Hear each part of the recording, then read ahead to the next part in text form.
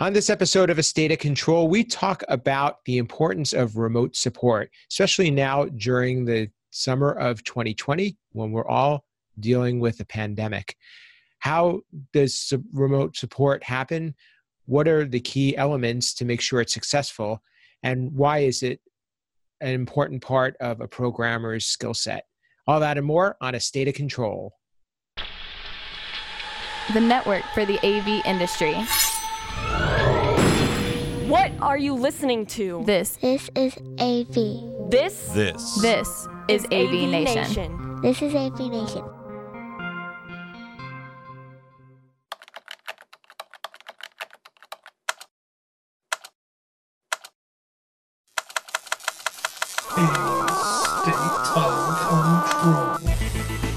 A State of Control. A State of Control, episode 72, Virtual Presence. Support for AV Nation is brought to you by Atlas IED, innovative audio solutions for every business environment. Welcome to A State of Control, an AV Nation podcast that highlights the control, programming, and automation aspects of the audiovisual industry. My name is Steve Greenblatt. I'm your host. Thanks for joining us today.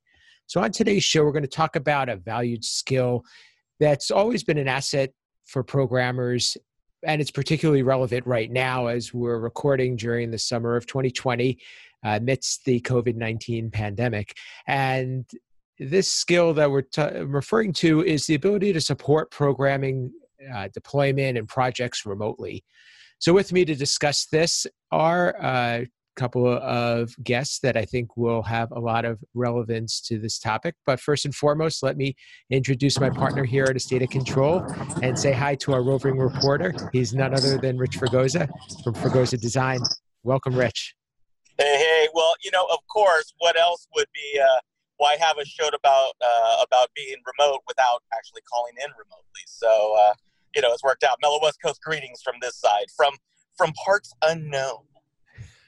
That's two in a row for you. And next, returning guest.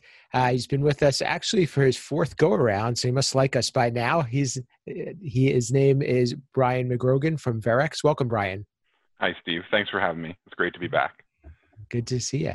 And last but not least, someone who I've known actually since I kind of started out doing independent programming, another fellow business owner. He is Frank Damiano from Damiano Global. Welcome, Frank. Hello, it's a pleasure to be here, Steve. Thank you for having me on. Anytime. So for years, we've all had this great debate, whether programmers need to be on site or whether they could be more effective remotely. And that decision isn't always clear. Sometimes it comes down to preference and capability, feasibility. But right now, with all the restrictions that we have, both with travel and also being on site conditions and health concerns, there's a little bit more of an emphasis on being able to be a little bit more creative, do things remotely, and come up with new ways of being able to continue business and continue to support our projects. So I know, Rich, I'm going to let you kind of set the scene a little bit. But when we're talking about doing something on site or remote, what do we talk about? Like, what are some of the criteria that we use? Is it something that is a personal preference or something that is a requirement? How do you go about looking at that? I think at this point it's a requirement, and I think that what we found finally is that users, it's not that remote access wasn't becoming a trend and a need for so many of the systems that we maintain, but now obviously with social distancing, it provides a safety issue, and it makes sure that we are only showing up on site when it's absolutely necessary, which is business owners. Again, you factor in travel time and that's just with local jobs. I know that pretty much everybody here, we all work in areas outside of our geographic areas. So all of a sudden, 15 years ago, what used to be, potentially jumping on an airplane to fix something. I know people who do government installations, there are people who do corporate or educational. We're finally getting to the point where the technology is secure enough that, unless you absolutely have to be there, you can be more productive, you can be more profitable, and technically you can typically bring down the cost of projects when you can present that as an option, as not having to physically be there. I mean, the tools these days, I mean, we used to have a running joke, and we tell stories that, 20 years ago, we would have modems, 9600 baud modems set up on the fax line. And, the running joke was that, if you had to call in to update the program, you have to run around the house yelling, "Don't pick up the phone, don't pick up the phone." And so we've come a long way since then. And, again, I would say at this point, probably 85% of my projects are remote. And I mean, I've had more projects in the last 2 years that I've never physically seen the site. And it has made it a lot more convenient and a lot more effective for all of us. So Brian, your situation's a little bit different, where you're working with an integration firm, and you have people that you may work with regularly, but at least you know who they are. You have relationships. You can kind of assess skill level and so forth. What are some of the things that you need to prepare when you're working on a project remotely? Yeah, so like you said, Steve, I have some of the some fortune that you guys sometimes don't have is I know exactly who I'm going to work with most of the time. So that is very helpful. And knowing who is going to be at a job site, knowing who's going to be there and their skill levels allows me to just get my head in the right space partially to know that, okay, today I'm going to be dedicating more time than, maybe I would like to, or today is going to be a great day. I'm going to get to work on a couple other projects. We can just kind of go on autopilot and shoot off code and get some good detailed responses back, make a couple fixes, send it back, get the okay. Or, I might have to jump on someone's laptop, but for me, a lot of the times it's scheduling, right? And making sure that on the days that I know that I'm heavily booked, or the days I know that I've got a lot of field support going on, that I don't have 4 or 5 other meetings as well, or I don't have 4 or 5 other deadlines that day. So I'll go ahead and block off the afternoon of my calendar, things of that nature. We're fortunate enough that we have all the remote tools needed. We each have a remote login so that we can share with text. We can do that now, obviously, with having Zoom as well as Skype, as well as GoToAssist. So we have all the tools that we need in order to do that and succeed every single day. Frank, I'll bring you into the conversation here. Brian mentioned tools, and I know that that's something that you are heavily invested in, and I know that part of your business model is to work remotely, if not exclusively that way. Tell me a little bit about the importance of those tools, and what are some ways that you can ensure success when you're I mean, of course, nobody can ensure it 100%, but what are some of the ways that you can hedge your bet to be successful when you're supporting a project remotely? I mean, where to begin, Steve? Our entire business model is built around tools and processes. So I actually was able to trademark the term white glove virtual presence, because it describes the quality and the method by which we work with clients and we stand up and commission systems, right? And the way we warranty the systems. I mean, I can get to the details, but the reality is that I'm trying to think when I was last on a job site. I don't think I was on a job site for the past 8 years. And I might have visited one just to say, hey, right? But I certainly haven't worked on a job site. So these tools and processes are critical. And I don't know, it all came together. I remember driving down to Connecticut to Hartford, because I lived in Sturbridge, Massachusetts at the time, right? So I did this kind of frantic ride down to Hartford to test WiMAX, right? Because the first generation of the portals we had, I decided, you know what, let me pay the extra money and build a WiMAX modem in all of them. And I was sitting at a coffee shop in Hartford, Connecticut, and I was able to just connect the power cord, and the computer booted up and it connected to our servers. And this was back in 2009. I remember being so happy. I mean, it was okay. And it actually started, I remember I was on a sailboat, right? So we were sailing in the Caribbean, and I was in Grand Martin. So San Martin, and then we went to St. Bart's. So I was sitting in a gazebo in St. Bart's using Netbook. The skin for the Netbook was like my seat to pad me from the stone ground of the gazebo, and I was ripping Wi-Fi off from this real estate office near the gazebo. And I commissioned an entire audio system with a USB headset. And that's when I realized, you know what, there's something to this. If I can commission an entire audio system from St. Bart's in a gazebo using stolen Wi-Fi, borrowed Wi-Fi, then you can do anything. And from there, I actually very systematically went about building a series of tools and processes that can, and I would say guarantee success. And I say guarantee success because while no one can ever guarantee an outcome in a creative process, what you can do is build a process which accommodates the reality of what a situation is and not what you want or expect it to be. So, we have a lot of people in our industry that kind of try to deal with the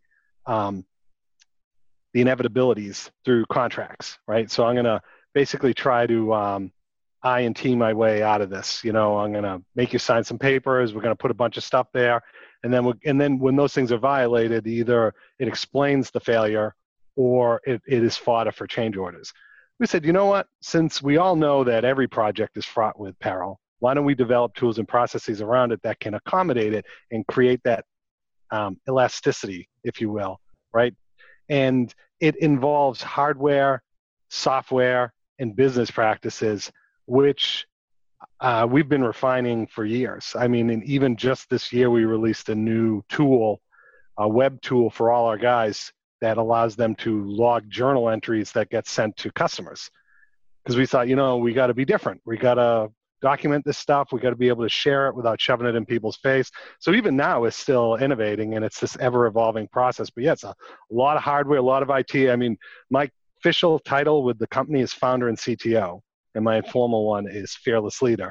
And it's CTO for a reason, because I've never had to maintain more computers or do all that. But that process that we do, where we actually maintain computer assets like an enterprise would, allows us in a large part to offer the things that we do. I hope that answers that question. Sure.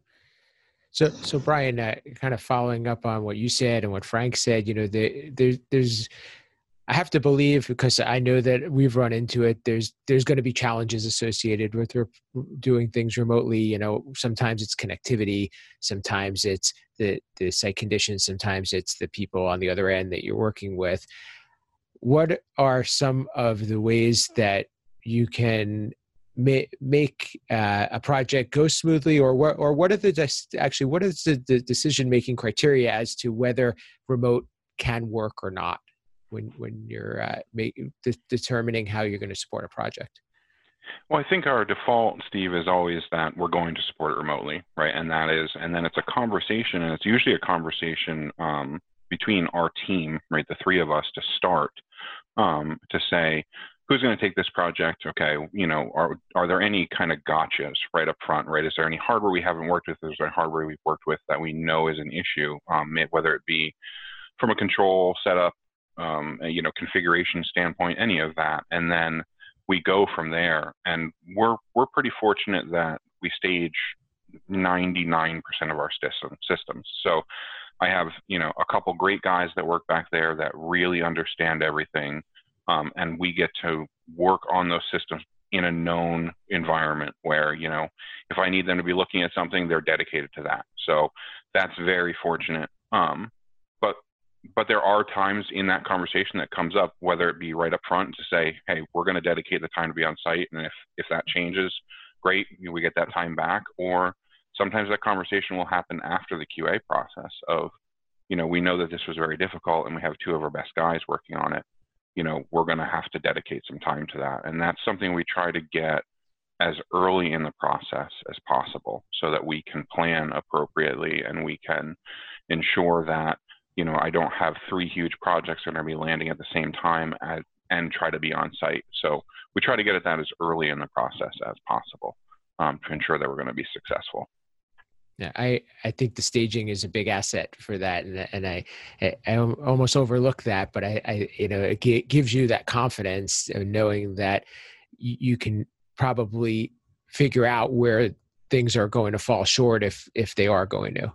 Yeah, and staging is wonderful, and don't get me wrong, I would never do it any other way. But sometimes in staging too, I do have to take a step back, and sometimes I'll take something for granted of, hey, that worked in staging, but I didn't necessarily see all the little components that were in there. So I can't just tell the field that, well, that worked in staging, I know it works. So, but it's nice because those guys are there again, and I can give them a call and put them, in touch, and the three of us will get on the phone and, oh yeah, we had to do this to that hardware, you did a firmware update, that's now undone. So, let's do this again. And they try to document as much of that as possible as well. So Rich, hopefully you're still driving safely. when you're, when we're having this conversation and we're working with a client, is there a difference in perception if you're there personally on site versus remotely? I know that there's been conversation about, I need to see the programmer here because I need to know things are getting done. Is this a client issue that really needs to be tackled and discussed when you're deciding how you're going to support a project? Not any longer. I mean, in the old days, yeah. But again, that was much like the office trend, which was, remote workers. People felt that they'd have to have people at desks and they needed to be productive and they needed to be babysat. And I think what's happening now is that clients as well are understanding that you can get the project done. And in fact, you can probably get it done a whole lot more effectively when you're off-site because you don't have necessarily the on-site distractions. We've gone so far as like on our residential projects, when we've got projects in Hawaii or kind of resort areas, we'll even put cameras facing the rack and the back of the rack so that if a caretaker is there, we'll actually go ahead and pull up a camera view. And if something goes weird, we can virtually guide them through the entire process of troubleshooting. We've all gone through this before where you have the argument with somebody on site. I plugged it in. No, I put it in. And we've all invariably now done the FaceTime call, which is like, show me where you plugged it in. And they go, oh, I didn't plug it in. But those are those things that, again, working in partnership with the field engineers, working in partnership with the integrators. We use it for pre-commissioning now. We'll go ahead and the integrators that I work with, I'll go ahead and I'll have a login into, their corporate LAN, and we'll go ahead and create a separate subnet, and we'll pre-commission as much as we can as possible. So as they're rack building, we're launching as we go, which again, doesn't require, if you're doing third-party programming, physically being at somebody's office or sitting on a paint can in somebody's warehouse and setting these things up. And that same analogy happens when you go on site. My feeling at this point is if you're not actively trying to do as much remote work as possible, you're doing yourself and your client a disservice because, again, it's if you figure you go to a job site, and let's say you live in a metropolitan area, you're looking at a minimum of 90 minutes round trip, not counting parking your car, finding parking, getting in there, getting unpacked, turning on your laptop, making sure you've got internet. That adds up. You could literally lose half of your day before you actually do anything. And at that point, are you, I would look at a client and say, are you really getting what you think you're paying for at this point? If you're looking for the product, which is the end result. So, from a business standpoint, it just makes sense for everybody. So, Frank, when you are working, but let's take a step back. When you have a programmer who is working on a project, is it a factor as to how well they can support a project remotely? And is it always the strong programmer that can do the support well? Or is there potentially a different skill set involved? I would say that it certainly is an adjustment. But a lot of people may be surprised that I'm actually, even though I haven't been physically on a job site in years, I believe that every programmer should be on a job site. The best results come from when a programmer has direct and on-demand access to the system. I think the difference is how do you accomplish that, right? Physically being there is the obvious way. You say, okay, I can physically be there and I can have my laptop and I can connect to the equipment. And you say, great, right? I just realized years ago that you can accomplish the same thing without physically being there. That's why we call it virtual presence. Mm-hmm. So we deploy a portal kit. We're the only people that provide the hardware, software, and even the internet connection, right? To work with bare metal equipment, to get it all configured and follow it all the way through the life cycle, even past warranty. And so using myself as an example, I remember I didn't use any of the advanced tools. I mean, I programmed systems for 10 years, and I developed a name for insisting that I be on site. When people said, well, can you write me code and email it to me? I was the guy that said, no, go to Steve or any number of other people, right? And for better or worse, my methodology required that I write the code and I go and personally commission every system. And nothing actually really has changed, except I've built a company where everybody does that virtually. So I never used advanced tools because I could push a button and see if the display turned on. Why do I need to use advanced tools when I can just look right over? So it was actually a little bit of a learning curve for me when I started doing things exclusively remotely, because it's like, oh, that's what debugger's for. Not that I didn't use those tools beforehand, but like with AMX notification, never really in any detailed way, right? So you do need, of course, to use those tools. But of course, once you learn how to use those tools, you realize you're finding more information than you ever could have if you just looked at the display. So I realized it was actually laziness on my part to go to the job site. And it's actually grown into a better way of doing business. So what started as a way to sort of save my business and possibly grow it has turned into the best service I ever could have offered. So we do a better service. We've been able to grow the company. Customers get a better value for everything we do. And we can offer things like a lifetime warranty, because we let them know up front, we're never going to come to your job site. If you require someone to go to your job site, if this is like a skip or some other very rare situation which absolutely requires a physical programmer, you need to find someone else. But if you're part of that 80-90% group that can readily accommodate our virtual presence, then these are the series of benefits you get, least of which is like no charge change orders, lifetime warranty, those kinds of things, right? So we're happy with the results. We couldn't imagine doing it any other way, but the reality is we actually still go to the job site, just not physically. So Brian, Frank brought up something I thought was interesting, excuse me, is that when you're going to support a project remotely, you actually may change maybe some of the things you do in your program. Is that something that you consider when you're writing your code?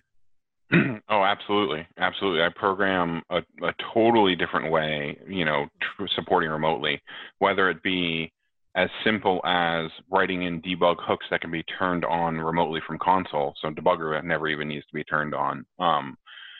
Reading from file, reading from a web server somewhere, just things of that nature that allow things to be more dynamic, which obviously allows for other pieces in the system to be reusable.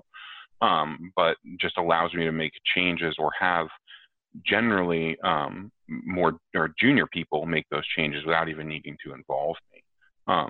Has evolved in the way that we program and the way that we commission our systems, so that we don't have to, we don't hard code things. We don't set ourselves up for additional support from our team. Frank, I'll come back to you.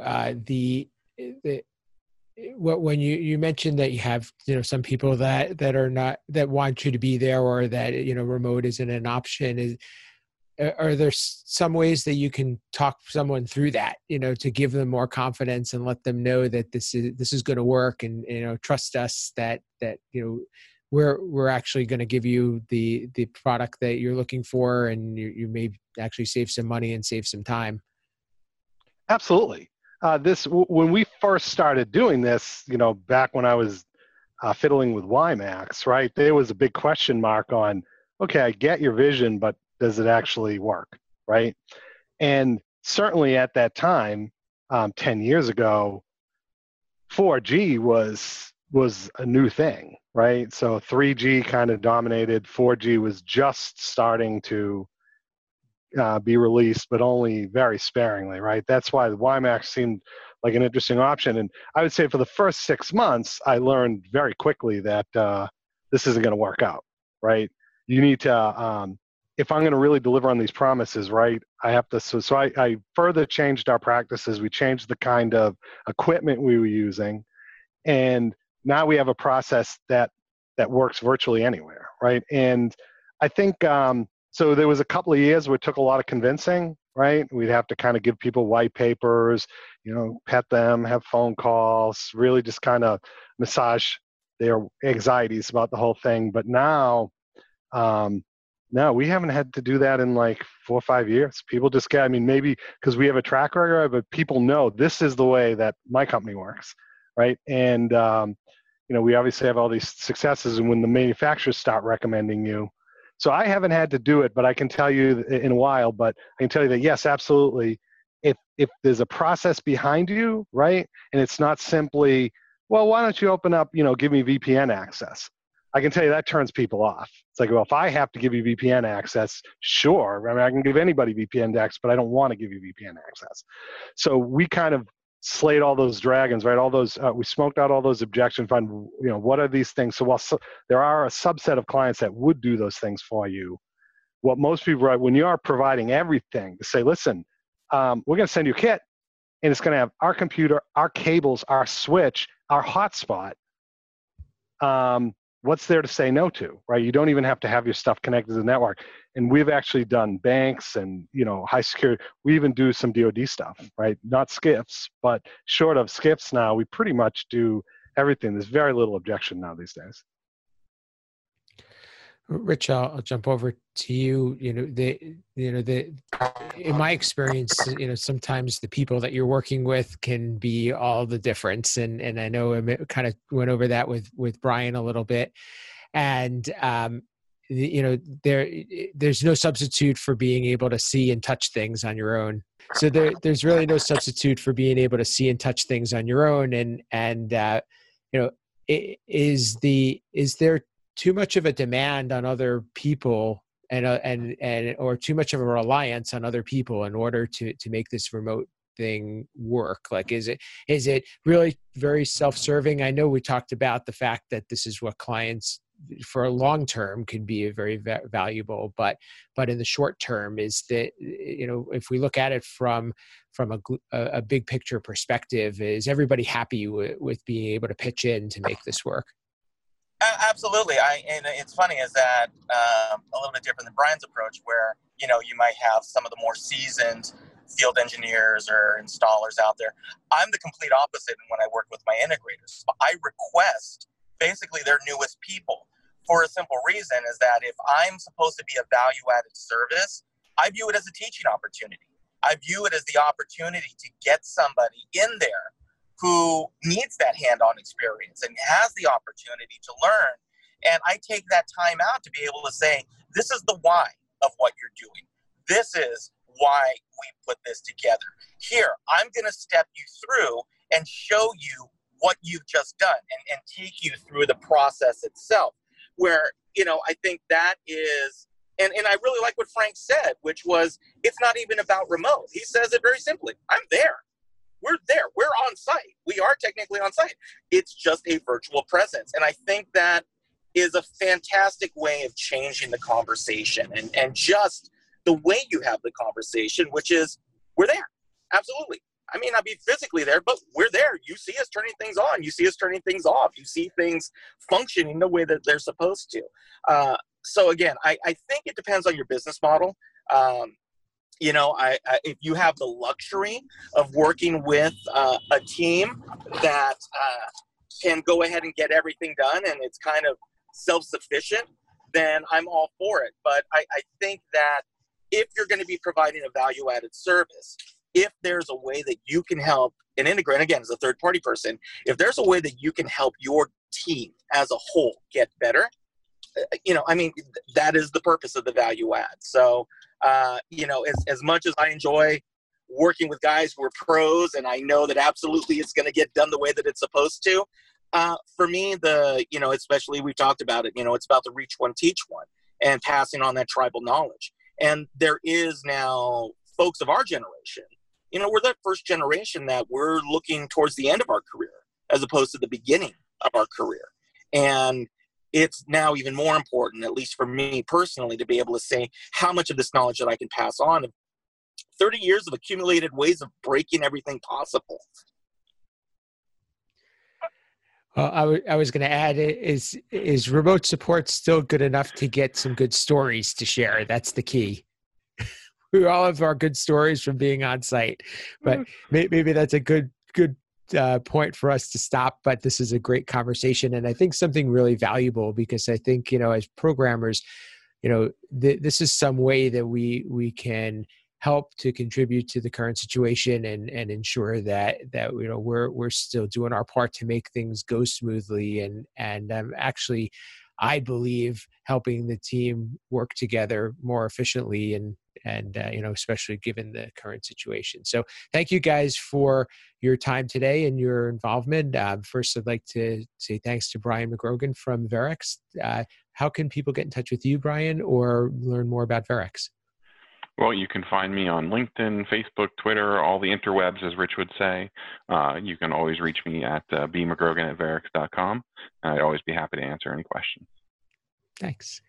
Frank, hopefully this is a good time for you, and thanks for being on. How can people get in touch with you and learn more about your company, Damiano Global?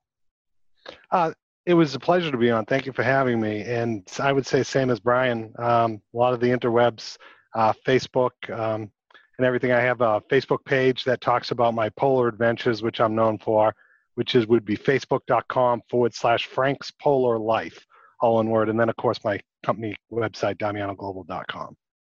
And I do encourage people to look at that and hear some of Frank's stories. And last but not least, Rich, how can people get in touch with you, learn more about Fregosa Design, and also your contributions to AV Nation?